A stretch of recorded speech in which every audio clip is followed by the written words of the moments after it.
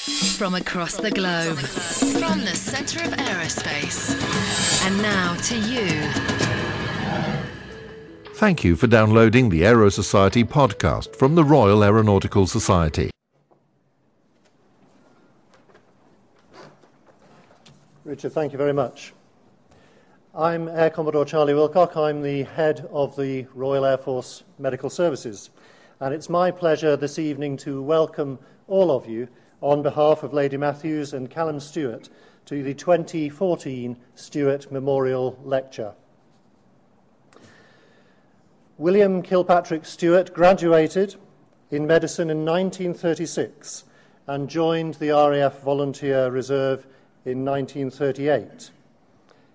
He was appointed to the staff of the RAF Physiology Laboratory at Farnborough in 1940, where he conducted original research in all of the key aviation physiology disciplines, including altitude medicine, extremes of heat and cold, acceleration, G-protection, and oxygen systems. Using a converted Gloster Gladiator, he flew some 300 experimental test flights. Having been instrumental in setting up the RAF Institute of Aviation Medicine, also at Farnborough, AVM Stewart was then appointed as its commanding officer in 1947, and he remained in post until his death in 1967 at the early age of 53. He was a remarkable medical scientist who dedicated his life's work to studying human physiology in flight, to advancing the science of aviation medicine, and ultimately to reducing the aviation risk to life. AVM Stewart was awarded the Air Force Cross in 1941.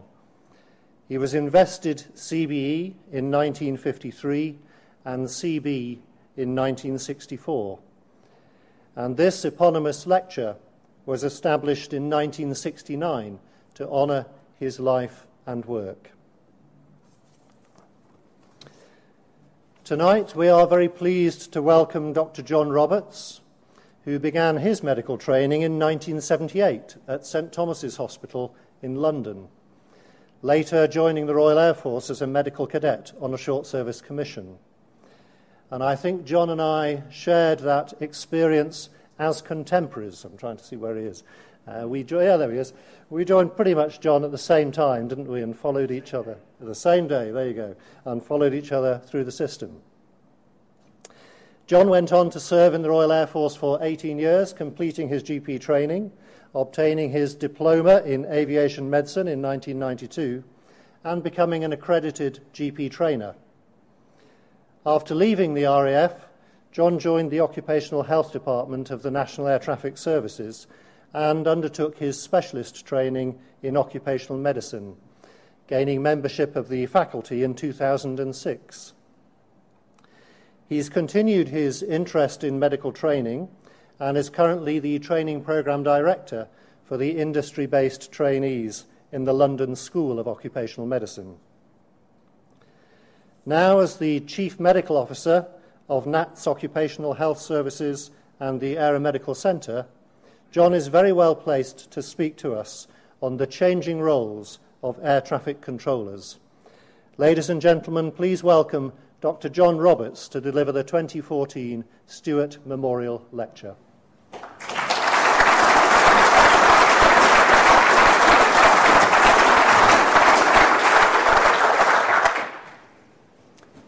Thank you, Air Commodore Wilcox.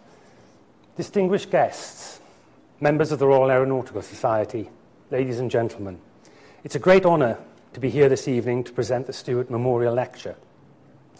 And I can hopefully give you an insight into a part of the aviation industry that is perhaps not as well known as it could be.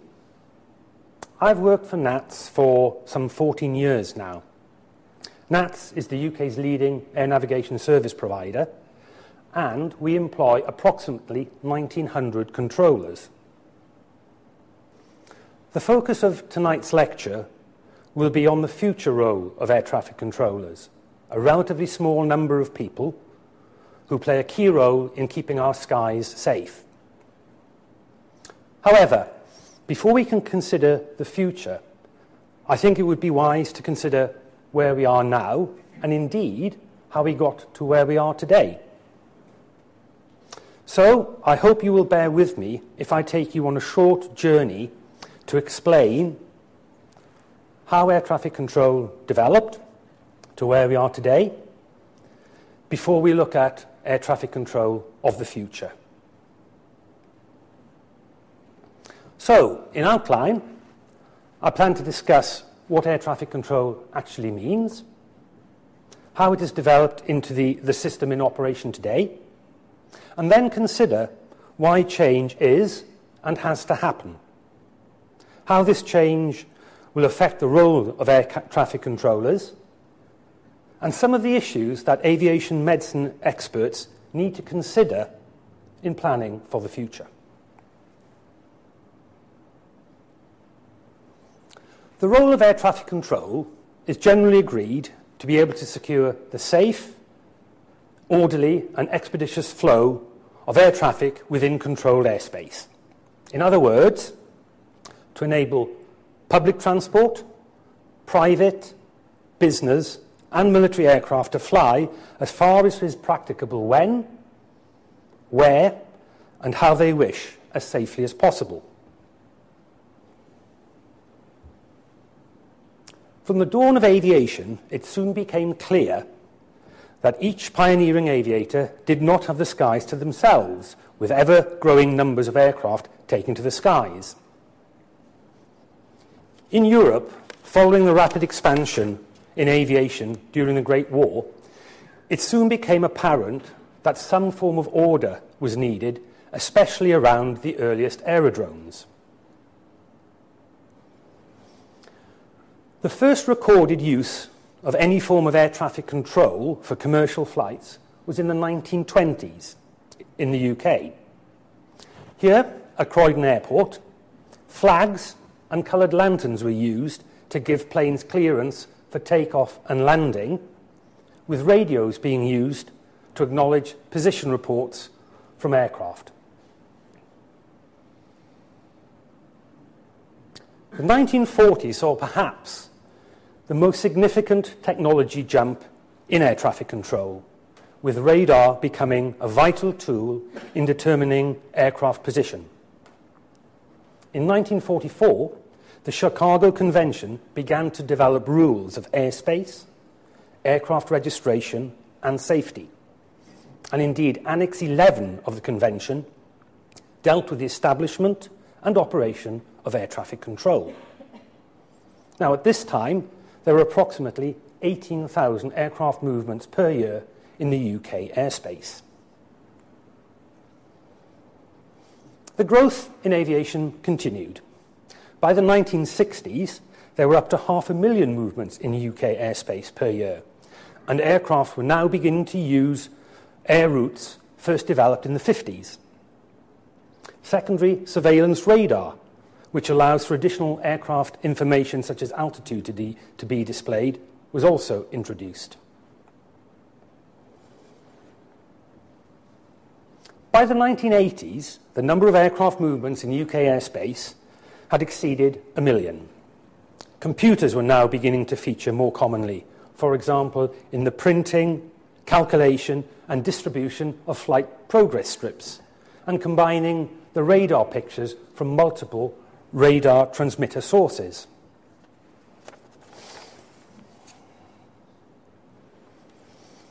The 2000s saw another doubling of aircraft using UK airspace to over 2 million, and this reached a peak in 2008. Despite the fall that followed the financial crisis, the number of movements are gradually increasing and are close to the 2008 peak levels again. So currently, NATS handles approximately 7,000 aircraft movements a day, and there are approximately 500 aircraft in UK airspace at any one time. In the European context, there are some 26,000 aircraft in European airspace movement every day. So, with such vast numbers of aircraft all trying to travel safely through the air, often trying to get into the same place, ideally at the same time, how can this be managed safely? Now, I'm not sure if there are any controllers in the audience, and if there are, I already send my apologies. This is now going to be a doctor's view on how to do air traffic control. I think two important principles to understand are those of separation and sectorization. When an aircraft flies in controlled airspace, the air navigation service provider guarantees that that aircraft will be able to fly in a protected bubble of airspace around it, into which no other aircraft will infringe. This is separation. And the standards of separation, have been laid down by ICAO. And you will see from this slide that in terms of altitude, in controlled airspace, aircraft are separated by 1,000 feet vertically and 5 miles in trail and lateral separation. However, this is impractical as you get closer to airports, and so here the separation can drop to 3 nautical miles. And provided the aircraft has suitably sensitive altimeters, vertical separation can drop to 500 feet. So, how is this separation actually achieved? There are various tools available to allow the position, altitude, speed, and direction of travel to be made known. I've already mentioned radar and radio communication. Computer systems, such as the National Aerospace System, and many other hardware and software systems, data linking, help with flight planning and some flight prediction. However, the key component in air traffic management at the present time is the Mark I human air traffic controller. These are specially selected, very highly trained individuals who are able to process all these data inputs from all these tools and to use their knowledge of aircraft types, aircraft characteristics, desired routing, local MET, etc., to perform and create a 3D mental picture of the airspace to allow them to deconflict aircraft by instructing them to climb, descend, or turn. This then brings us on to the next principle of air traffic, that of sectorization. Now, with 7,000 aircraft per day, or up to 500 aircraft at most times in UK airspace, it is obvious that no matter how good our controllers are, there is no way that one controller could manage all that traffic at one time. It is therefore necessary to divide the work of separation up into manageable levels. And this is currently done by dividing airspace up into discrete areas which are bounded geographically and by altitude. This slide shows the area of airspace that is controlled by sonic area control. The upper airspace, which is above 24,500 feet, is represented here, and it is controlled by our Area Control Centre, which is based near Southampton. The north of England and Scotland is controlled by Swanwick's twin up at Prestwick near Ayr. You'll see that the airspace is divided into smaller areas, and these are called sectors. This slide adds some more detail to the Swanwick area control sectors.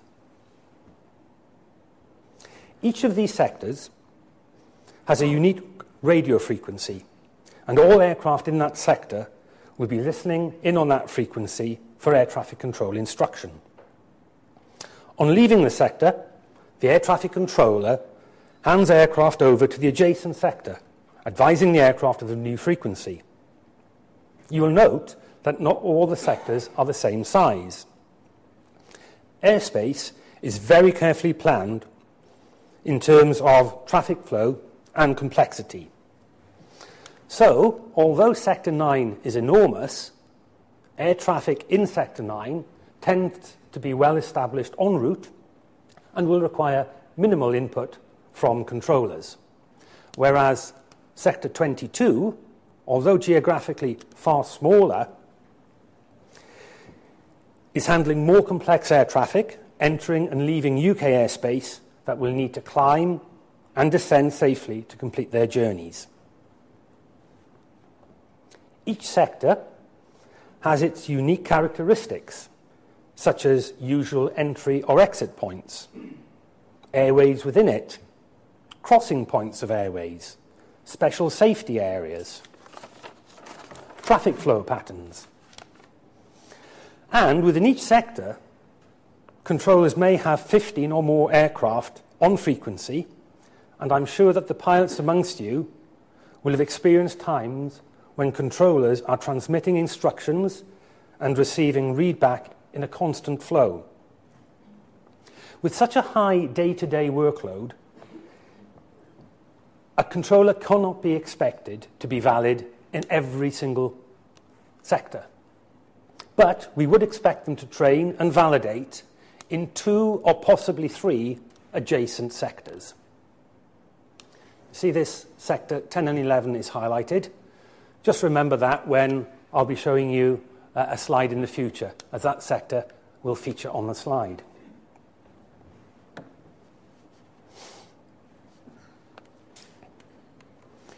This slide is a sort of fisheye view of the area control room at Swanwick. Now, each of these curved banks represents radars covering a particular sector. So we have one set of sectors there, another there. They tend to be arranged geographically. So these cover the West End, and these more the sort of Midlands. These are the supervisors who are keeping a check on what's actually happening in the sectors.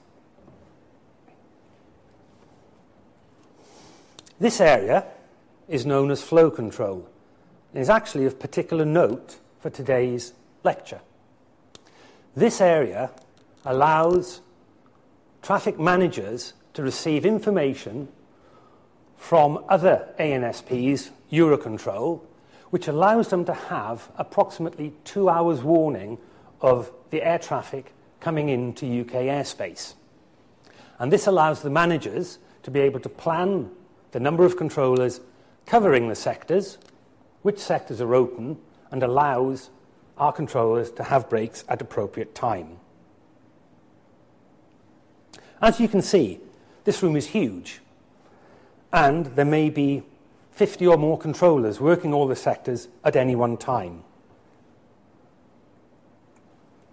Now, this slide shows one sector in a little bit more detail. Sitting here, this gentleman, he's not actually a controller. He's an assistant. And his role is really administrative, looking after the administrative tasks of the sector. Unfortunately, with advancing technology, this chap's role is now virtually obsolete. Sat next to him, this gentleman, is the planning controller. His role is to coordinate incoming and outgoing traffic from adjacent sectors, making sure that it's being presented to this sector in an orderly fashion. This gentleman is the tactical controller, and it is he who's actually talking to the aircraft. So, he will have a 3D picture of the air traffic in his sector and will be issuing instructions to turn, climb, or descend to ensure that all the transiting aircraft pass through his sector of responsibility safely. Now, if you look carefully, you will see above his radar position are two little triangles with numbers 10 and 11. And that represented that sector I showed you on a previous slide out over the Humber.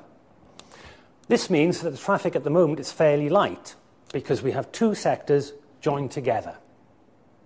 And that's represented by having these two triangle blocks placed on the top of the radar so that other controllers can see.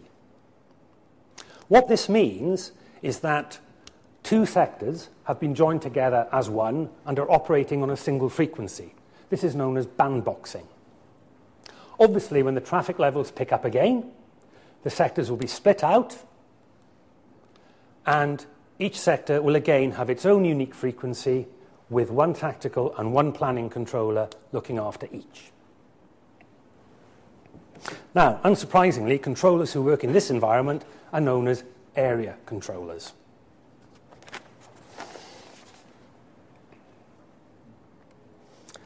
As I mentioned, sonic area control sectors are at 24,500 feet and having a bit of fun with this, 24,500 feet and above. Underneath it, get to the right one eventually, I'm sure. Underneath it sits the airspace assigned to London Terminal Control, which controls the low-level traffic in the southeast, including the approaches and departures to London's 5 main airports. This is an extremely busy environment in very complex airspace and with a very high workload for our controllers. Again, the airspace is chunked into sectors, which are some of the busiest in the world. Controllers here are taking aircraft from area control and handing them over to the airport controllers at a rate suitable for them to be able to handle, as well as taking departures from each of the 5 airports and transiting them on their routes. So, approach room has approach controllers.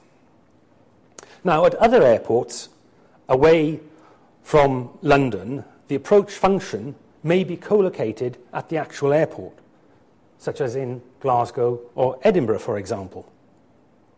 However, due to the complexity of the London airspace, the approach function for each airport is grouped together and is supplied by the Swanwick Terminal Control Room.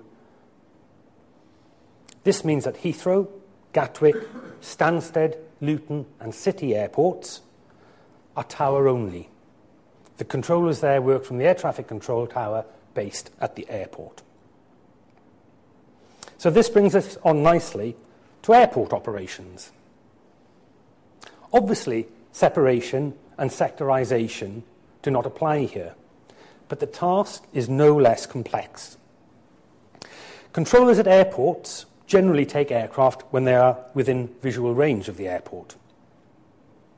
They must ensure it is safe for aircraft to land and depart the airport, as well as ensuring the safety of aircraft taxiing around the airport, avoiding other aircraft and ground vehicles.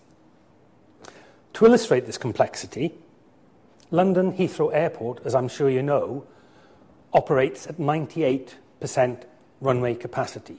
There's no room for error. And with over 1,200 movements a day, I'm sure you can appreciate how hard the controllers are working at Heathrow. There are over 200 taxiway crossing points at Heathrow, which have to be controlled. And at the last count, over 30,000 airfield driving permits have been issued, which means there's an awful lot of ground traffic driving around out there. So I hope I've now given you a good overview of what our controllers currently do. Now, hopefully, we'll be able to get this animation to work, and this really puts it all together. This is a typical radar picture as would be presented to our controllers. Each of these little green stars is an aircraft, and the orange tail behind it is the trail. The longer the trail, the faster the aircraft is moving. The radar picture has the aircraft call sign, British Airways, it has its altitude, and the double L indicates it's coming into Heathrow. Now, in case you can't make it out, there is Heathrow Airport in the centre, and this is the River Thames going out towards the Channel. The aircraft here are established on the glide path and are being brought in to land. You'll notice that up here, aircraft seem to be going round and around, and I'm sure we've all been stuck there up in the Bovington stack. Now, just to let you know, one controller would not be looking after all this. You'd have a controller looking after the stack. You'll then have a controller taking aircraft off the stack and beginning to feed it into the Heathrow flight path. That controller is also having to deconflict aircraft that are taking off from Heathrow and are trying to get across to Europe. I don't know if you noticed there, the purple target flashed up. That's an infringer. That is somebody who is in airspace and he shouldn't be there. Now, just to let you know and put you at ease, this picture is actually speeded up 5 times. But even so, I think you will appreciate that our controllers are working very, very hard. And as I say, the controllers operating here, this area, and bringing these aircraft are really incredibly skilled, and they're using their mental picture to actually make sure that separation is maintained.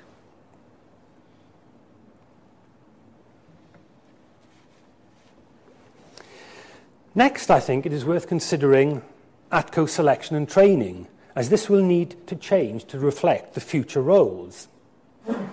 During periods of previous recruiting, NATS has typically had 4 new entry courses per year to maintain the number of ATCOs to cover those ATCOs retiring or leaving the company. This slide gives some details of the recruiting process.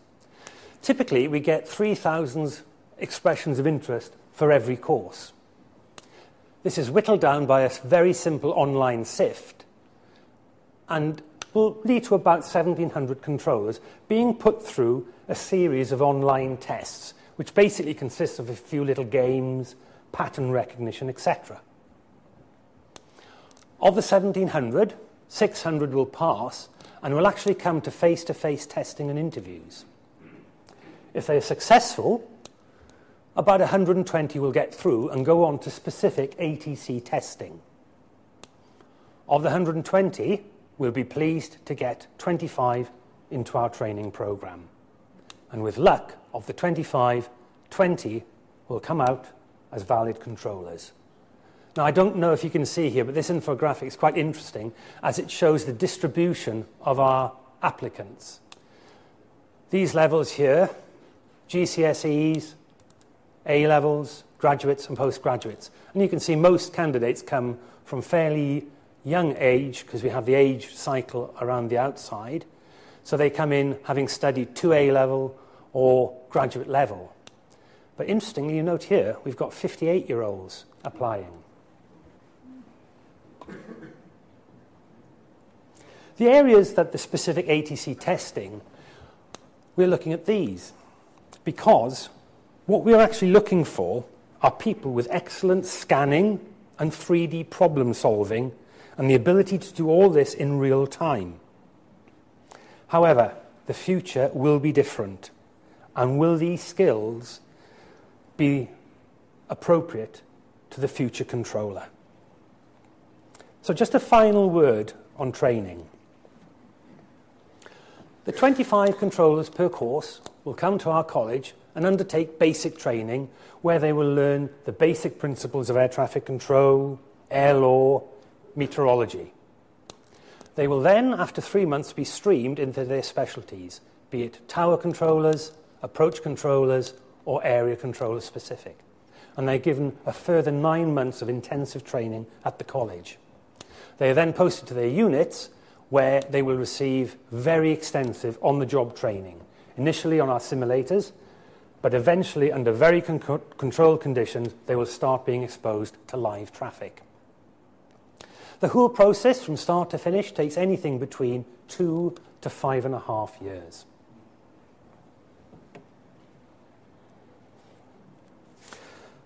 So far, I've described the work environments our controllers actually working, some of the tasks they carry out, and how we train them. So why are things actually going to change? This slide gives a representation of the factors that are driving change in the aviation industry. Now, I'm not going to go through them all, but I will touch on just a few. As our customers, the airlines, are looking for reductions in their costs, and the cost of air traffic is a significant part of their operating costs. This is also reflected on the continual financial pressure being applied to air navigation service providers by governments and national regulators to cut the costs. And at present, manpower is currently the major cost for all air navigation service providers. Fuel bills are also a major cost to airlines. Now, currently, each country within Europe has its own ANSP, Air Navigation Service Provider, each with their own centres and sectors, providing its own service to airlines flying through its airspace. The problem with this is it adds complexity, it adds costs, and it makes it much harder to optimise air traffic routes within Europe. What this actually means is that aircraft rarely fly exactly as they want to. They do not often fly direct routes and are handed over from sector to sector and are often held at lower altitudes, which make the flights far less fuel efficient. One interesting statistic is that every flight in Europe travels 42 kilometres further than they need to. This greater fuel burn adds to the cost and the CO2 burden. With all the environmental pressures, this is becoming less and less acceptable. In addition, markets are changing. New routes are being established. There is major growth in the Middle East and Far Eastern markets, and this rapid growth has to be managed by air navigation service providers to ensure that safety can be maintained. Delivery of aircraft to some carriers is now being delayed, not because of problems with manufacturing, but that the airspace these aircraft are going to operate in is unable to cope with the predicted traffic levels. The current system appears overly complex, with lots of duplication and protectionism. So, what is the future? There is a need for modernisation. Nearly all air traffic control is based on legacy systems that have grown up, often from the 40s, 50s and 60s. It's had bits bolted on to keep it going. One of our directors likened this to having a washing machine that you know and love, and you keep spending more and more and more to keep it going. As he said, isn't it time to go out and buy a new one? And in air traffic terms, wouldn't it be nice if we all bought the same sort of systems so that we could all work together?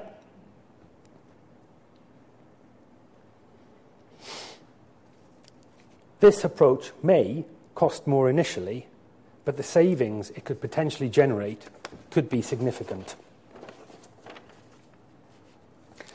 In order to try and reduce the complexity and resulting problems of national airspace restrictions within Europe, the European Commission launched its Single European Sky initiative, which sought to address these issues through legislation and regulation and set targets for safety, the environment, capacity and cost efficiency.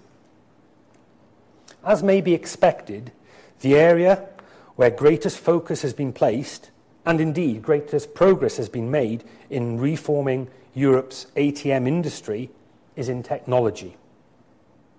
As part of the Single European Skies programme, the Single European Sky Air Traffic Management Research Project, or SISAR for short, was established to focus efforts on developing a suitable air traffic control infrastructure that could be integrated across Europe. So that's not about ensuring that everybody has the same system, but it's about ensuring the various systems we use are interoperable and operating to consistent standards.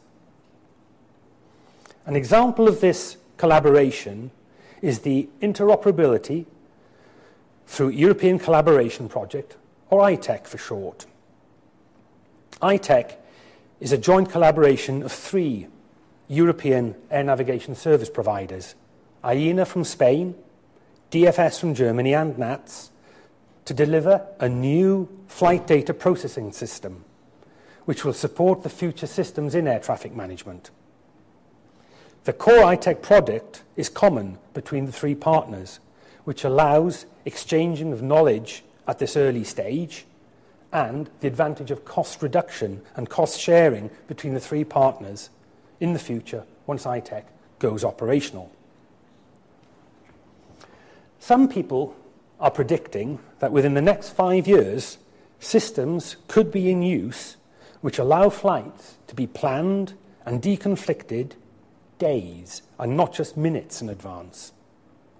After all, airlines plan their schedules months in advance. In general, they know where and when they want to fly. With future harmonisation, interoperability and cooperation, new systems will be able to take all this data and plan air traffic, flows and routes days in advance. It is also clear that partnerships and alliances are needed to try and remove some of the borders in the skies and defragment Europe's airspace. To help promote this, the Commission has introduced legislation to ensure neighbouring air navigation service providers collaborate by requiring them to establish functional airspace blocks, or FABs.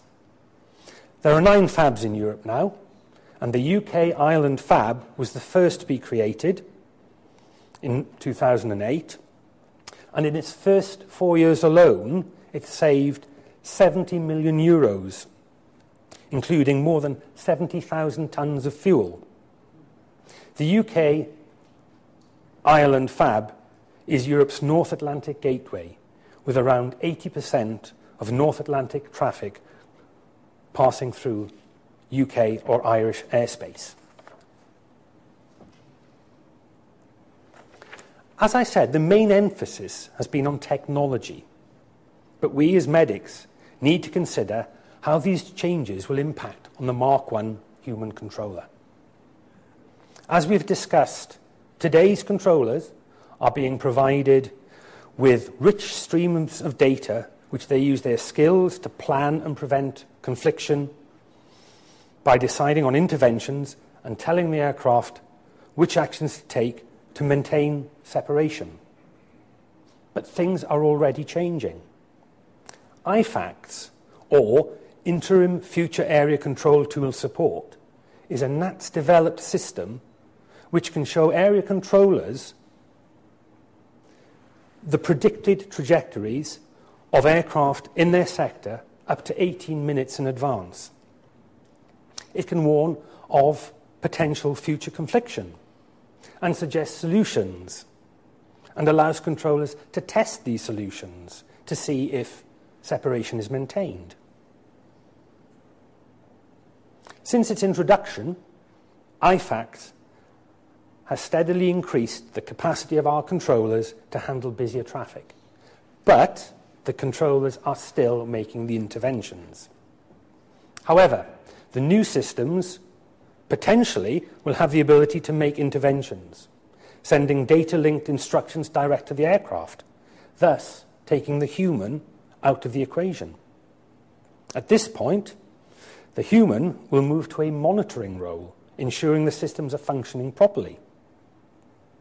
Indeed, whereas at present the majority of controllers' work is on the tactical controlling, it's likely that in future the main focus of activity will be in planning. Planning to allow deconfliction to occur days in advance.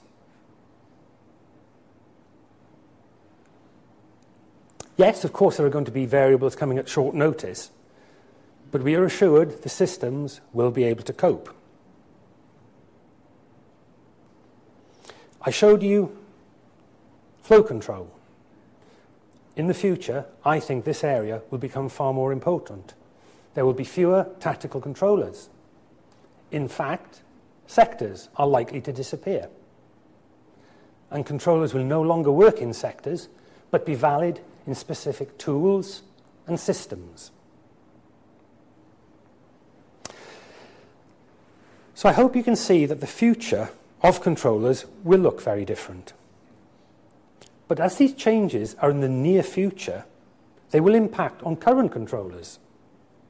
And these have been selected for their interventionist skills, which may not be the same as those skills required for the monitoring and planning roles of the future. So, what areas do aviation medicine experts need to consider and be able to advise operational managers and regulators on? I think some of the more important areas of special concern are change management, fatigue, medical standards, and demographic factors. The future will bring new programs of work, new technologies, and changing work practices. Now, controllers are conservative by nature. After all, they like to be in control. However, they are intelligent enough to accept change that improves the workplace. Acceptance of new technology is far more desirable than them having new technology thrust upon them just because it is new technology. If ANSPs attempt to do this without their buy-in, this will lead to resentment, worry, and increased stress in the ATCO population, all of which will impact on their capacity to work and hence impact on safety. So I think it's vital that new programs and technology should be introduced sympathetically, and that the impact these changes have on the human being is considered, and that the operational community is brought into the planning stages as early as possible. We must also look at personal adaptability. Now, some people can accept and embrace change far more easily than others, and there may well be a future requirement to try and identify change-resistant individuals and to look at ways to address any specific issues that they may have impacting on their ability to be able to cope with change. A supportive attitude from the employer will be far more successful than a confrontational one. Finally, in this area, we must look at the required skill sets for future controllers. Our human factors experts are already working very hard with our recruiters to try and address these issues. Fatigue is always a concern in air traffic management, and most navigation service providers will have policies and educational programs in place to give advice on the management of fatigue. With future financial constraints possibly leading to a reduction in manpower, there may well be a pressure on managers to get more from their staff. I am also very concerned that ATCOs are now subject to a virtually continuous stream of new work programs and new technologies being introduced. It takes time for the controllers to learn the new procedures, and this requires increased mental capacity, which in itself is fatiguing. Could all this change and constant learning of new systems and method of work produce chronic change fatigue, which would impact on safety? I believe that more objective evidence is needed to attempt to quantify fatigue and identify safe working practices in view of potential future demands. Next, I would like to consider medical standards. Currently, ATCOs are regulating medically to standards very similar to those of commercial pilots. The logic is that controllers should have an acceptably small risk of an incapacitating event that could impact on flight safety. Commonly understood as the 1% rule, it was based on data from the flight tech back in the 70s. It did not take into account the very different work environment of controllers and has not taken into account the additional safeguards derived from technology. Indeed, research undertaken by Magid Gergis in my department and Stuart Mitchell of the CAA have shown that these standards may be far too prescriptive and may lead to ATCOs being excluded from the workplace by medical standards that are no longer appropriate.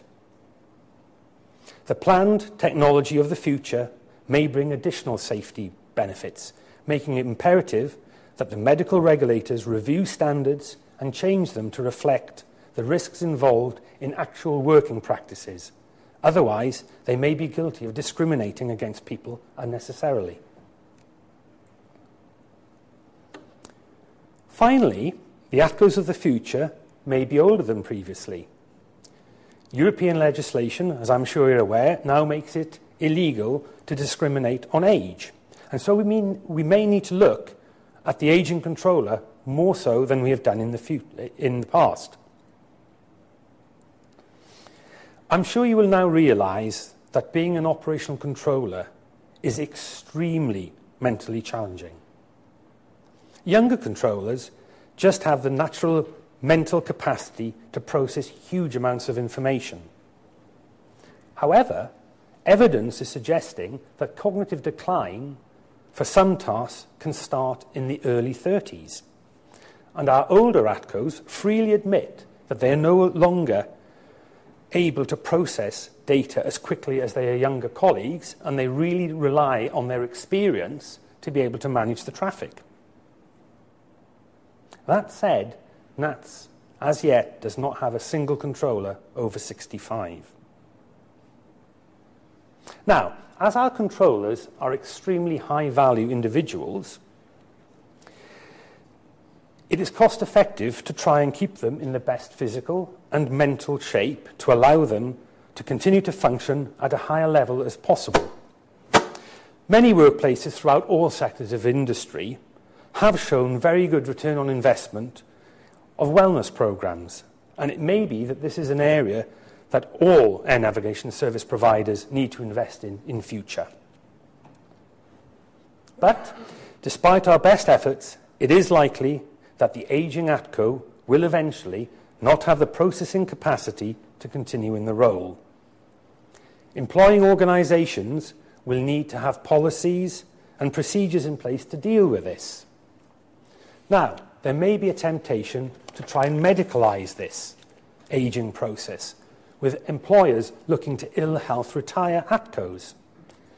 This should be resisted, and I would advise that employers look at other ways of dealing with this based on competency. It may be necessary to look at changing working practices to reduce fatigue and pressure on older controllers so that they can continue to work in some form of operational capacity for as long as is safe for them to do so. So, in summary, I think that the next 5 to 10 years will see dramatic changes in air traffic management, and there is no doubt that the role of the controller will change significantly. It is vital that medical and human factors specialists are involved in research to inform and educate the future operators and to ensure that medical regulation keeps pace with technological changes. The future is already happening, and it is beholden upon us to keep pace with this, to help maintain the excellent safety record of our industry. Thank you.